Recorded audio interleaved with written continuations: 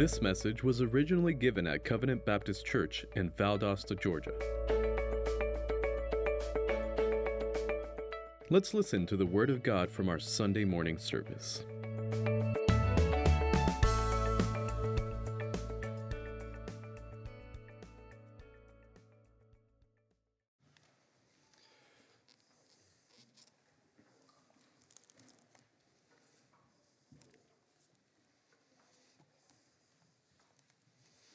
Well, good morning, everyone. It's good to be back with you today. If you have a Bible, turn with me to 1 Corinthians chapter 1.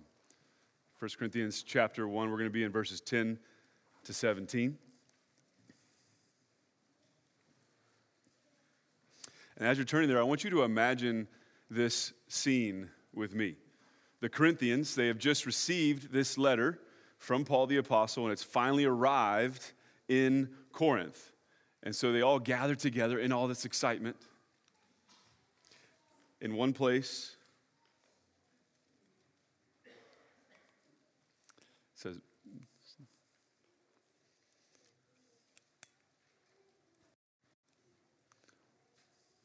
check. I'll just keep on going right here. Check.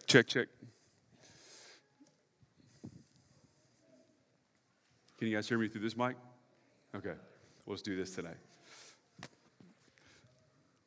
So again, let's imagine this scene where the Corinthians have just received a word that the letter from Paul has arrived in Corinth, and they're all gathering in anticipation, in excitement, to gather in one place to hear it. And so as this is happening, imagine these two guys who strike up a conversation together before everything gets started. So, did you know about this letter coming from Paul? Did I know about this letter coming from Paul? Of course I knew about this letter. Oh, do you know Paul well? Brother, bless you. Paul and I, we go way back. I was here before the church even began. Oh, wow. Oh, yeah. I was a part of what they call the first 100. The first 100. Yeah, the first 100. The first 100 Europeans to believe in Jesus. I even have a plaque to show it. I'll show you later. Those were special days, I tell you. I mean, I know you really can't imagine this. You can't imagine what it was like. But Paul the Apostle was my pastor for 18 months. His teaching, incredible. It wasn't complicated, wasn't flashy, but it was full of power. But we all knew he needed to move on because of his calling. He's an apostle. He was going to unreached people groups in Europe. So new teachers came, new pastors were raised up. And around that time, Apollos, he came too. And don't get me wrong, Apollos was a great teacher. And hey, that guy has a great way with words. He is so good as a preacher. But my loyalty was with Paul. Nothing can compare with Paul and the way that he preaches. Oh, I'm so excited to receive this letter. It's like he'll be standing right here in front of us again. I can't wait to see what he has to say. Now, you're not one of those Apollos people, are you? Oh, no, actually, I'm a Cephas guy. Oh, you're a Cephas guy. Well, just so you know, I like to eat pork chops and shrimp. You need to listen. You need to listen to this letter. Listen carefully. Paul knows he's going to have this church on their knees in no time. And so the letter begins to be read aloud after a greeting and a thanksgiving that we heard last week. Paul begins his first major portion of this letter. Let's read it again in verse 10. I appeal to you, brothers, by the name of our Lord Jesus Christ, that all of you agree, that there be no divisions among you, but that you be united in the same mind and the same judgment. For it has been reported to me by Chloe's people that there is quarreling among you, my brothers. What I mean is that each one of you says, I follow Paul, or I follow Apollos, or I follow Cephas. or I follow Christ. Is Christ divided? Was Paul crucified for you? Or were you baptized in the name of Paul? I thank God that I baptized none of you except Crispus and Gaius, so that no one may say that you were baptized in my name. I did baptize also the household of Stephanas. Beyond that, I do not know whether I baptized anyone else. For Christ did not send me to baptize, but to preach the gospel, and not with words of eloquent wisdom, lest the cross of Christ be emptied of its power. Can you imagine? Who would have guessed that this is where Paul would start? Really, Paul. This is where you want to go, the very first thing. You don't want to hammer the spiritual gifts mess that's happening on Sunday mornings. You don't want to address all the chaotic views of the resurrection. You don't want to even start with something so important and practical like marriage counseling in the church. You don't want to go there? No. Local church unity. Unity. That is where he starts. Now think to yourself, is unity really that big of a deal? Well, apparently it is. In fact, that is the most widespread theme of this entire book. 4 chapters out of the 16 are dedicated only to unity, and it's throughout the rest of the book as well, scattered throughout. Paul sees unity as a major deal, the major deal in Corinth. This morning we're going to see 2 major points in these verses, and you can see this in the notes insert in your bulletin if you have one. Number 1 is that Paul appeals to unity in verses 10 to 12. And then number 2, Paul elevates the gospel over particular leaders in verses 13 to 17. So again, 1, Paul is going to appeal to unity in verses 10 to 12. And then he's going to elevate the gospel over particular leaders in verses 13 to 17. So let's start with his appeal. Verse 10, it says, I appeal to you, brothers, by the name of our Lord Jesus Christ, that all of you agree, that there be no divisions among you, but that you be united in the same mind and the same judgment. Okay, so that verse, there's 3 synonymous phrases back to back to back that are really saying the same thing. Paul is calling for unity, period. Okay? Now, as careful Bible readers, we need to be remembering that everything Paul asks us to do, it has an important underlying theological foundation. So when we're reading the Bible, every time we get into the Bible, and we see a command like this, I appeal to you to be united, we should be asking, well, where did Paul get that idea from? Where does unity even come from in his mind? What truths make him think that he can say that? What truths are behind this appeal to be united? Well, first, there's 2 answers to that. Number 1 is it goes back to their identity in Christ. Before we can talk about unity with one another, we need to understand the unity, or what we would call the union, that we have with Christ himself. Paul can call the Corinthians and us to unity because, you see this in your notes, we are already united to Christ. We are already united with Christ. The first thing that happens when the gospel takes root in our hearts, when we repent, when we believe in the good news of Jesus, is that we become one with Jesus. This is all over the scriptures. And maybe one of the best places to go is Romans chapter 6. It says it like this. 6 verse 3, it says, do you not know, it's the same writer, that all of us who have been baptized into Christ Jesus were baptized into his death? We were buried, therefore, with him by baptism into death, in order that just as Christ was raised from the dead by the glory of the Father, we too might walk in newness of life. For if we have been united with him in a death like his, we shall certainly be united with him in a resurrection like his. We know that our old self was crucified with Christ in order that the body of sin might be brought to nothing, so that we would no longer be enslaved to sin. Do you notice the language that Paul is using in that little paragraph?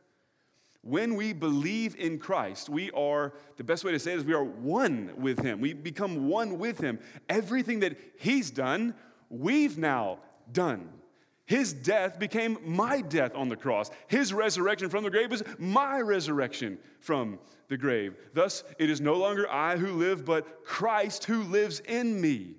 And so the first truth, the reason why Paul can come up there and say, be united, is because they're already united to Christ himself. That's the first truth. Now, there's another thing underneath this statement that he's making, and that is, number two, that we are already united with each other. We are already united with one another. Our fixed unity with Christ does something between us as well. So as the gospel vertically unites us to Christ, it horizontally unites us with one another. And what Paul will say in Ephesians chapter 2, you've already studied this recently, is that the gospel creates one people. One people. And this isn't something that needs to still be accomplished. This is something that's already been accomplished.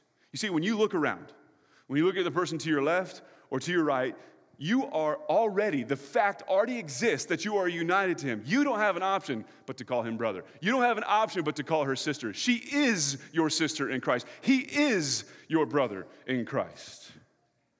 It's a purchased at the cross fact that we are one in Christ, period. Therefore, when Paul appeals to the Corinthians to agree, his firepower, like the credibility underneath his appeal is their identity in Christ. Paul is saying, because we've been united to Christ and to one another, get along, agree, unite. That's because Paul sees a gap. He sees a gap. And this is why he adds that second statement. He says, that all of you agree. Then right after that there may be no divisions among you in verse 10. You see that? Well, he knows that they have divisions. He knows that there are schisms. If there are a garment, he can see that there are tears all over the place in the church. He hears of a church that's united according to their identity, but that is divided according to their actions. And Paul knows this is the tension that we face, brothers and sisters. This is the tension that we will face until Christ returns, that it is possible for our lives to mismatch our identity. And so you know what Paul's calling for? This is a really big word right now. This is an extremely relevant word right now. He's calling for integrity. Paul is calling the church in Corinth to be men and women of integrity. He's calling for people who are united to be united.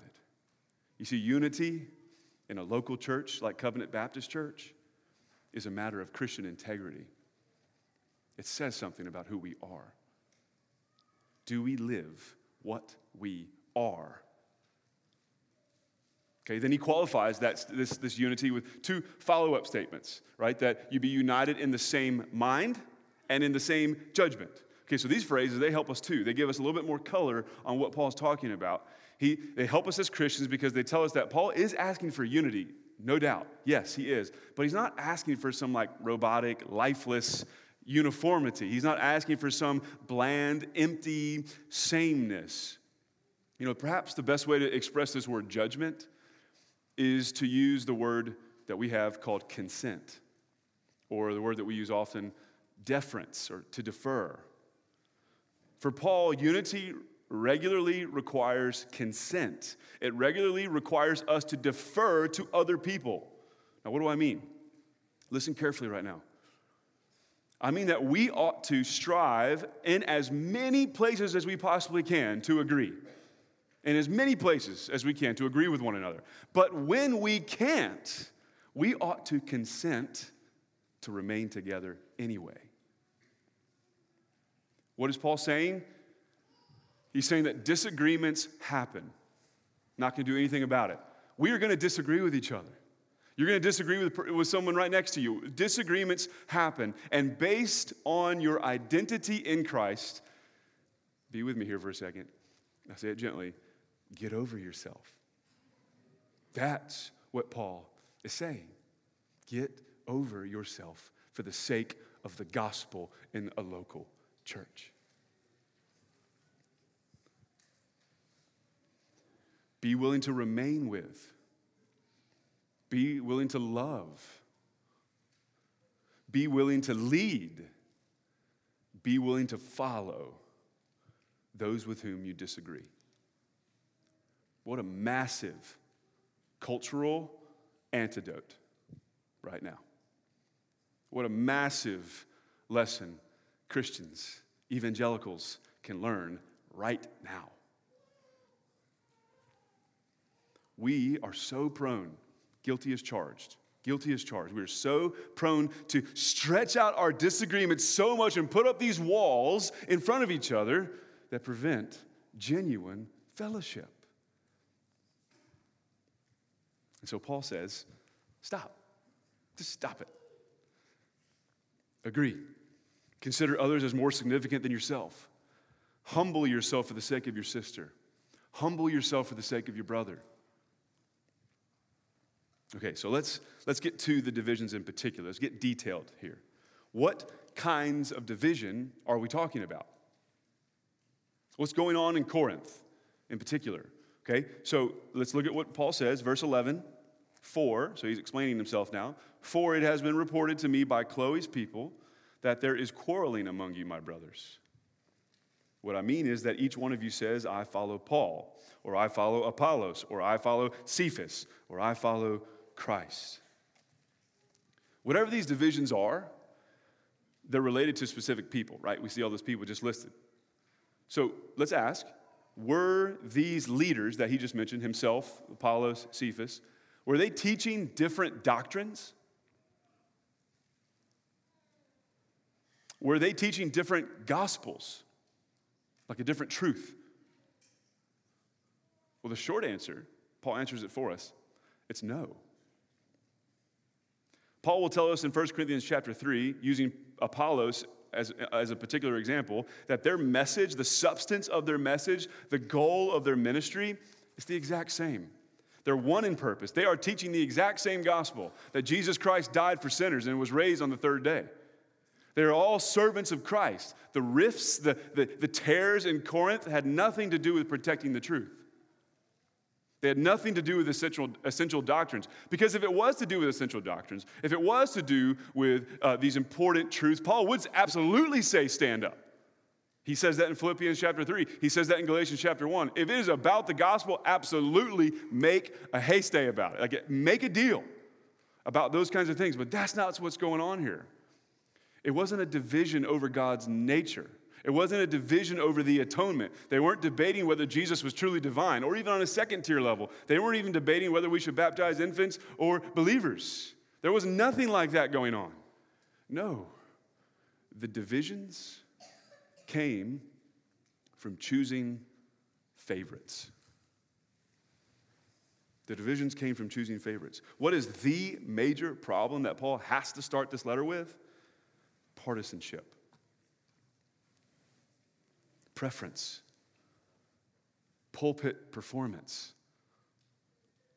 There was a debate in the church about which teacher they liked more.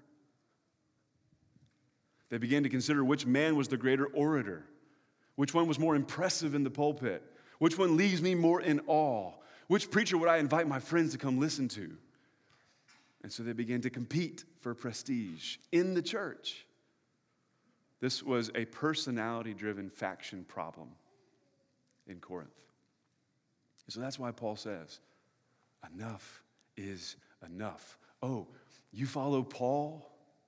Oh, you follow Apollos? Oh, you follow Cephas? Well, guess what? And I think he interjects this last one. I follow Christ. I follow Christ. He's coming down on them pretty hard right away because they're playing a game that pagans play. For Paul, loyalty that is based on rhetorical skill or leadership preferences or leadership styles, it opposes the gospel. It opposes the gospel of Jesus Christ. And so his response is humbling. And now we kind of go to the second part of his thought. Now he's going to elevate leaders. He's going to elevate the gospel over leaders. Verse 13, he says, is Christ divided? Was Paul crucified for you? Or were you baptized in the name of Paul? He's saying, do you even see what this looks like? Do you have any clue what this sounds like? When Christians fight with one another like this, it says something about Christ. It says something about the gospel. And so what I want to do, I want to slow down just for a second and look at each one of these three questions. Look at what Paul's doing with these. Okay, so first, is Christ divided? What a major question. What a powerful question he's asking. And it gets back to Paul's understanding of our union with Jesus Christ. Remember, just talked about this. When we believe in Christ, we are united to him. That is, we become one with him. Now, this doesn't mean that I cease to be or you cease to be. I'm still Josh. You're still you. But we're also in Christ. We can't be taken out of Christ. We can't be detached from Christ. And so Paul, he explores this inseparable tension of our union with him by saying that the Corinthians' division projects a kind of division within Christ himself, as if Christ himself is being torn limb by limb. What a devastating picture that would be. And by the way, it is a foul heresy. For Christ cannot be torn limb to limb. His nature is perfect, his wholeness is untouchable. But Paul's point is, when you have unfounded strife among you like this in Corinth, it's as if you're trying to divide the Lord Jesus Christ himself. Our division lies about who Christ is. Or we could say it like this, and you see this in the notes insert, that division in the local church is an assault on the very nature of Christ. Division in the local church is an assault on the very nature of Christ. So first question he asks is Christ divided? Second, he says, was Paul crucified for you? So first he addressed the nature of Christ. Now he's going to address the crucifixion itself. He's saying, was I the one on the cross?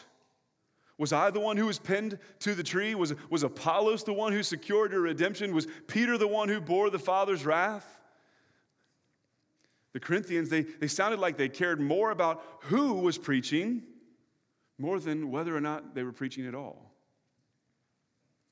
Brothers and sisters, we can see how this can happen in a church, can't we? Well, I just prefer the way he preaches. Well, I prefer the way he preaches. And rapidly, we have this preacher versus that preacher kind of mentality. And it becomes more important than what they're preaching. And it's a shame. Now, this doesn't mean at all. This doesn't mean that we don't pay attention to gifts. This doesn't mean we don't pay attention to God-given abilities. He has given those gifts for the good, for the building up, for the edification of the church. Paul will say that exact same thing in a few chapters. No, we pay attention to those gifts. We affirm those gifts. We affirm those leaders. But Paul's point is, don't worship them. Stop worshiping those gifts. Stop idolizing God's vessels. This can happen with pastors inside of a church. This can happen with speakers and famous pastors outside of a church. And gnarly divisions crop up. And the simple message of the cross is lost in the battle. And suddenly we're not talking about the cross, we're talking about particular people that we like or don't like. We stop talking about Jesus himself. It's distracting. And it takes our eyes off of the cross of Jesus Christ. And so you see this, a second implication here. Division in the local church takes our eyes off of the cross of Christ. Division in the local church takes our eyes off of the cross of Christ. And then Paul asks this third question. Or were you baptized in the name of Paul? Now, to understand this one, we need to ask ourselves, well, what is baptism again? What is the point of baptism? Well, the New Testament tells us that baptism is a picture. It's a sign that represents what Christ has done for us and in us. It's an outward sign that people can see of an inward heart change that people cannot see. Right? So the scriptures, but they give us another example. They give us another role for baptism. And that is that baptism is a pledge. Baptism is also a pledge. It's the act of ultimate allegiance for the citizens of heaven for our King Jesus. So that's why we're baptized into the name of the Father, the Son, and the Spirit. At baptism, we enter into this fellowship with God. We are stamped by God that he owns us, but we also, in return, we take on his name, don't we? When we are baptized, we enter into a relationship with God where we want to take on his reputation. We take on his kingdom, and we make an oath of loyalty to our one king. And we say, my life is yours, God. My life is forever yours. No one else can have my heart. No one else can have my life. No one else can have my time. No one else can have my wallet. No one else can have anything that competes with the Lord Jesus Christ. That is what baptism communicates. I am yours and yours alone. And so for Paul, when a church gets sidetracked with these contests of favorite leaders, he's saying, what are you doing? What are you doing? Am I the one to whom you pledged allegiance? Am I the one to whom you promised an undying loyalty? Is it my name stamped on your heart? No. No, not at all. When we form factions in the church based on our favorite staff guy, or we form factions based on our favorite elder, or our favorite deacon, or our favorite Sunday school teacher, or our favorite mom, or our favorite whatever, we might as well strip off the beauty and the exclusive rights of ownership that we gave to Christ when we were baptized. Dangerous. You see, division in the local church not only confuses the world about our theology, no, division in the local church also confuses the world about our love. It confuses the world about our allegiance. It confuses the world about our worship and our adoration of Christ and Him alone. When the world sees Christians fighting, they have no way of seeing how precious Jesus Christ our Lord is, our Master and our King. And so a third implication, you see this, division in the local church undermines the lordship of Christ. Division in the local church, it undermines, it claws at the lordship of Christ. It undermines our allegiance to Christ. And we cannot afford divisions like this. Our witness cannot handle these kinds of hits. Not only because it damages our credibility, but because it snuffs out the majesty of Christ. Yes, we as the church are the pillar and the support of truth, 1 Timothy 3:15, but when we needlessly divide, it is like we're taking a sledgehammer and we are crushing the clarity of our message and the authenticity of our hearts. That is what division does. It wipes out that pillar that we are. We have to take divisions seriously. And this is especially important amongst church leaders. Look at where Paul goes next here in verse 14. He says, I thank God that I baptized none of you except Crispus and Gaius, so that no one may say that you were baptized in my name. I did baptize also the household of Stephanas. Beyond that, I do not know whether I baptized anyone else. You're kind of like wondering, Paul, what are you doing there? Why'd you go there? Why'd you say that? But his main point is this. He is intentionally deflecting glory. You catching this? You see what he's doing? He's intentionally deflecting glory away from himself. He is discounting how important he is. He is purposefully lessening his influence in Corinth. He's glad. He even says he thanks God that so few can say that he's the one who baptized them. Why? Because in comparison to the glory of the gospel, it doesn't matter that much. This is a rare Pauline moment where he's saying, who cares? Christian leaders are jars of clay.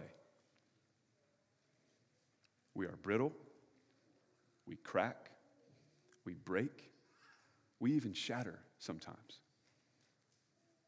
And we get swept up by the maids of time, and we're gone. A church cannot build itself around a man, because that man will one day disappear. No, a church must build itself on the treasure of the gospel and the gospel alone. And so we see from Paul this wonderfully humble but healthy view of Christian leadership. The posture of Christian leadership is personal deflection and Christ exaltation. The posture of Christian leadership must be personal deflection and Christ exaltation. The pastor or the leader is so happy and satisfied in Christ that the more attention Christ receives and the less attention that he receives is the pastor's barometer for effective ministry. I know that I'm doing my job when you don't care about me nearly as much as you care about Christ. You see, men who elevate their own ministry and their own name, whether they realize it or not, they're damaging the gospel. See, as pastors, it is essential for our spiritual health and yours to regularly seek to diminish our personal influence over people. Power plays, name recognition, jockeying for influence, that opposes the gospel. In contrast, ministry should always be pointing away from the minister. That's what Paul is doing. That is what Paul is doing constantly, all throughout his letters, humbling himself, acting like John the Baptist. I'm decreasing so he can increase. So Paul then he transitions there in verse 17. He says, "For Christ did not send me to baptize, but to preach the gospel, and not with words of eloquent wisdom, lest the cross of Christ be emptied of its power." So Paul reminds us that his main goal is simply to preach the gospel. That's his charge as an apostle. But let's remember, what is the gospel? What is that message? Why are we here today?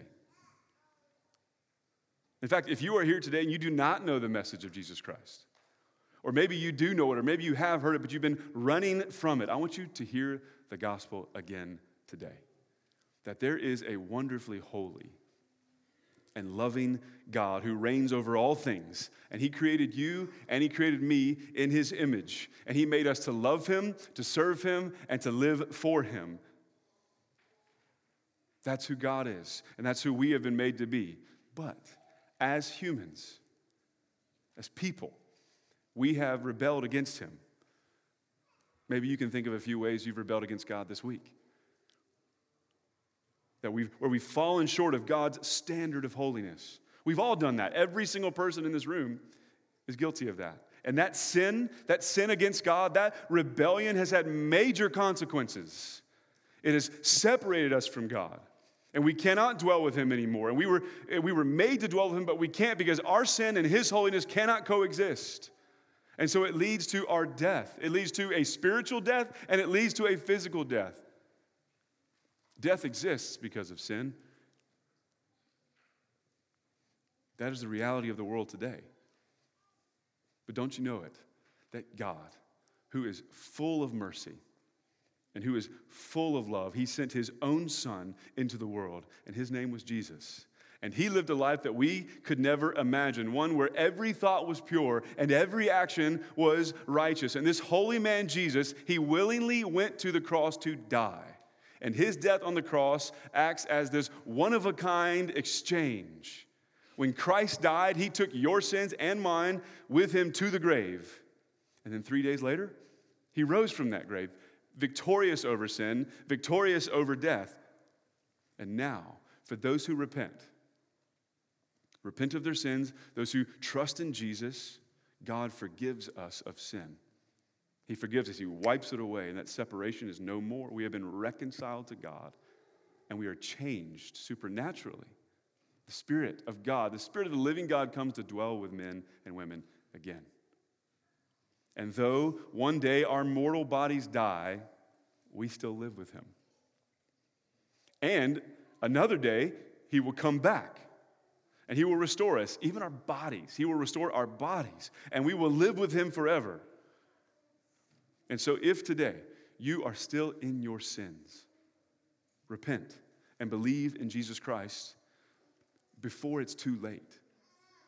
Because you also need to hear this, that for those who reject Jesus, for those who balk at this free gospel offer, they suffer an eternal wrath. They suffer an eternal punishment away from the living God. So come to Christ. Come to Christ even now, my friend, while you have a chance. That is the message of the gospel. And that is the message that matters most to Christians. That is the message of Christianity. You see, the purpose of preaching is not to wow you. No, the purpose of preaching is to humble you, to save you, and to change you. Brothers and sisters in Christ, preaching is not just saying something. Preaching does something. And we must do everything that we can to preserve the simplicity of preaching the gospel, lest it be emptied of its power. You see, I know that for me, as a pastor, that if the way I preach becomes more memorable than what I preach, well, then I have no business here.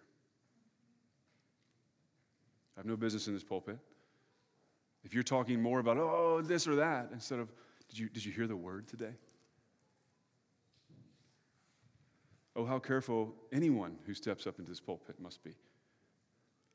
Any man who gets up here must be ever so intentional not to distract his people with rhetorical ability or personality, because it confuses and it even deflates the power of the gospel. Woe to the man whose delivery buries his content. And so while the posture of Christian leadership is deflection, the evaluation of Christian leadership always must remain faithfulness. Faithfulness. The evaluation of Christian preaching is not eloquence. It's not fancy. It's faithful. It's faithfulness. So where do we go from here? What do we do with this text? Well, let me give you a few brief encouragements. Number one, as a church, fight for unity. My goodness, please hear me. Fight for unity at every turn. Unity is every member's business. It is every member's job, even duty. Therefore, if that is the case, then humility is required. We can't be a church together if we are not humble. So defer. How wonderful it would be if people would describe your role in the church as one of deference. You're always looking out for the better of another. Assume the best in others. That's another way to seek unity in the church. Just assume the best of a brother and sister in Christ. Don't assume the worst. Assume the best in them. Be charitable. Be patient. Because our unity together, it speaks volumes about the gospel. Number two, so one is fight for unity. Two, beware of chasing status ladders. Beware of chasing status ladders. Don't get caught up in who you know or who you're able to get to or what inside track you might have to this person or that person. That stuff is so meaningless. It's a game that's exhausting and never fulfilling. And it ends up making other people feel less significant. Paul says the exact opposite. He says, treat others as more significant than yourself. But you see, when we vie for influence, we vie for power, it ends up hurting people. Division hurts people. So the next time you're tempted, we're all tempted with this, brothers and sisters. We're all tempted to divide. We're all tempted to shimmy and find our ways. The next time you're tempted to do it, remember, this action will hurt a brother. This conversation will hurt a sister. Beware of chasing that mess. Don't play the game. Number three, focus on substance rather than style. Focus on substance rather than style in the pulpit. Build up a discernment. And if I could encourage you, this church has built up a discernment for hearing the truth. You hear the truth and you know the truth and you recognize the truth. Praise God. Keep that in the central part of what you care about and find contentment there. If the truth is coming, be happy in God. Does delivery matter? Of course it does. I'm not trying to belittle delivery. I'm trying to make sure we know that delivery is so much less significant than content and truth. And lastly, number 4, pray for your pastors. This might sound a little selfish. Pray for your pastors, because just as much as partisanship can find a home amongst the members, partisanship can find a home amongst pastors too. Fear of man is real. And fear of man is the cancer to powerful ministry. A pastor's accountability in the pulpit ultimately must rest in knowing that he is serving in the literal presence of God. What a humbling and even stronger, haunting responsibility that is. So pray for the men who come up here and preach God's word. God forbid that we treasure your approval so much, which is important. It is important to have your approval. But if we treasure it so much that we empty the cross, empty the gospel of its power, we are headed in the wrong direction. So pray for your pastors. And the bottom line of it all is, brothers and sisters, let's seek unity in the gospel of Jesus Christ alone. Only. Let's seek unity in the gospel of Jesus Christ and that alone. Let's pray.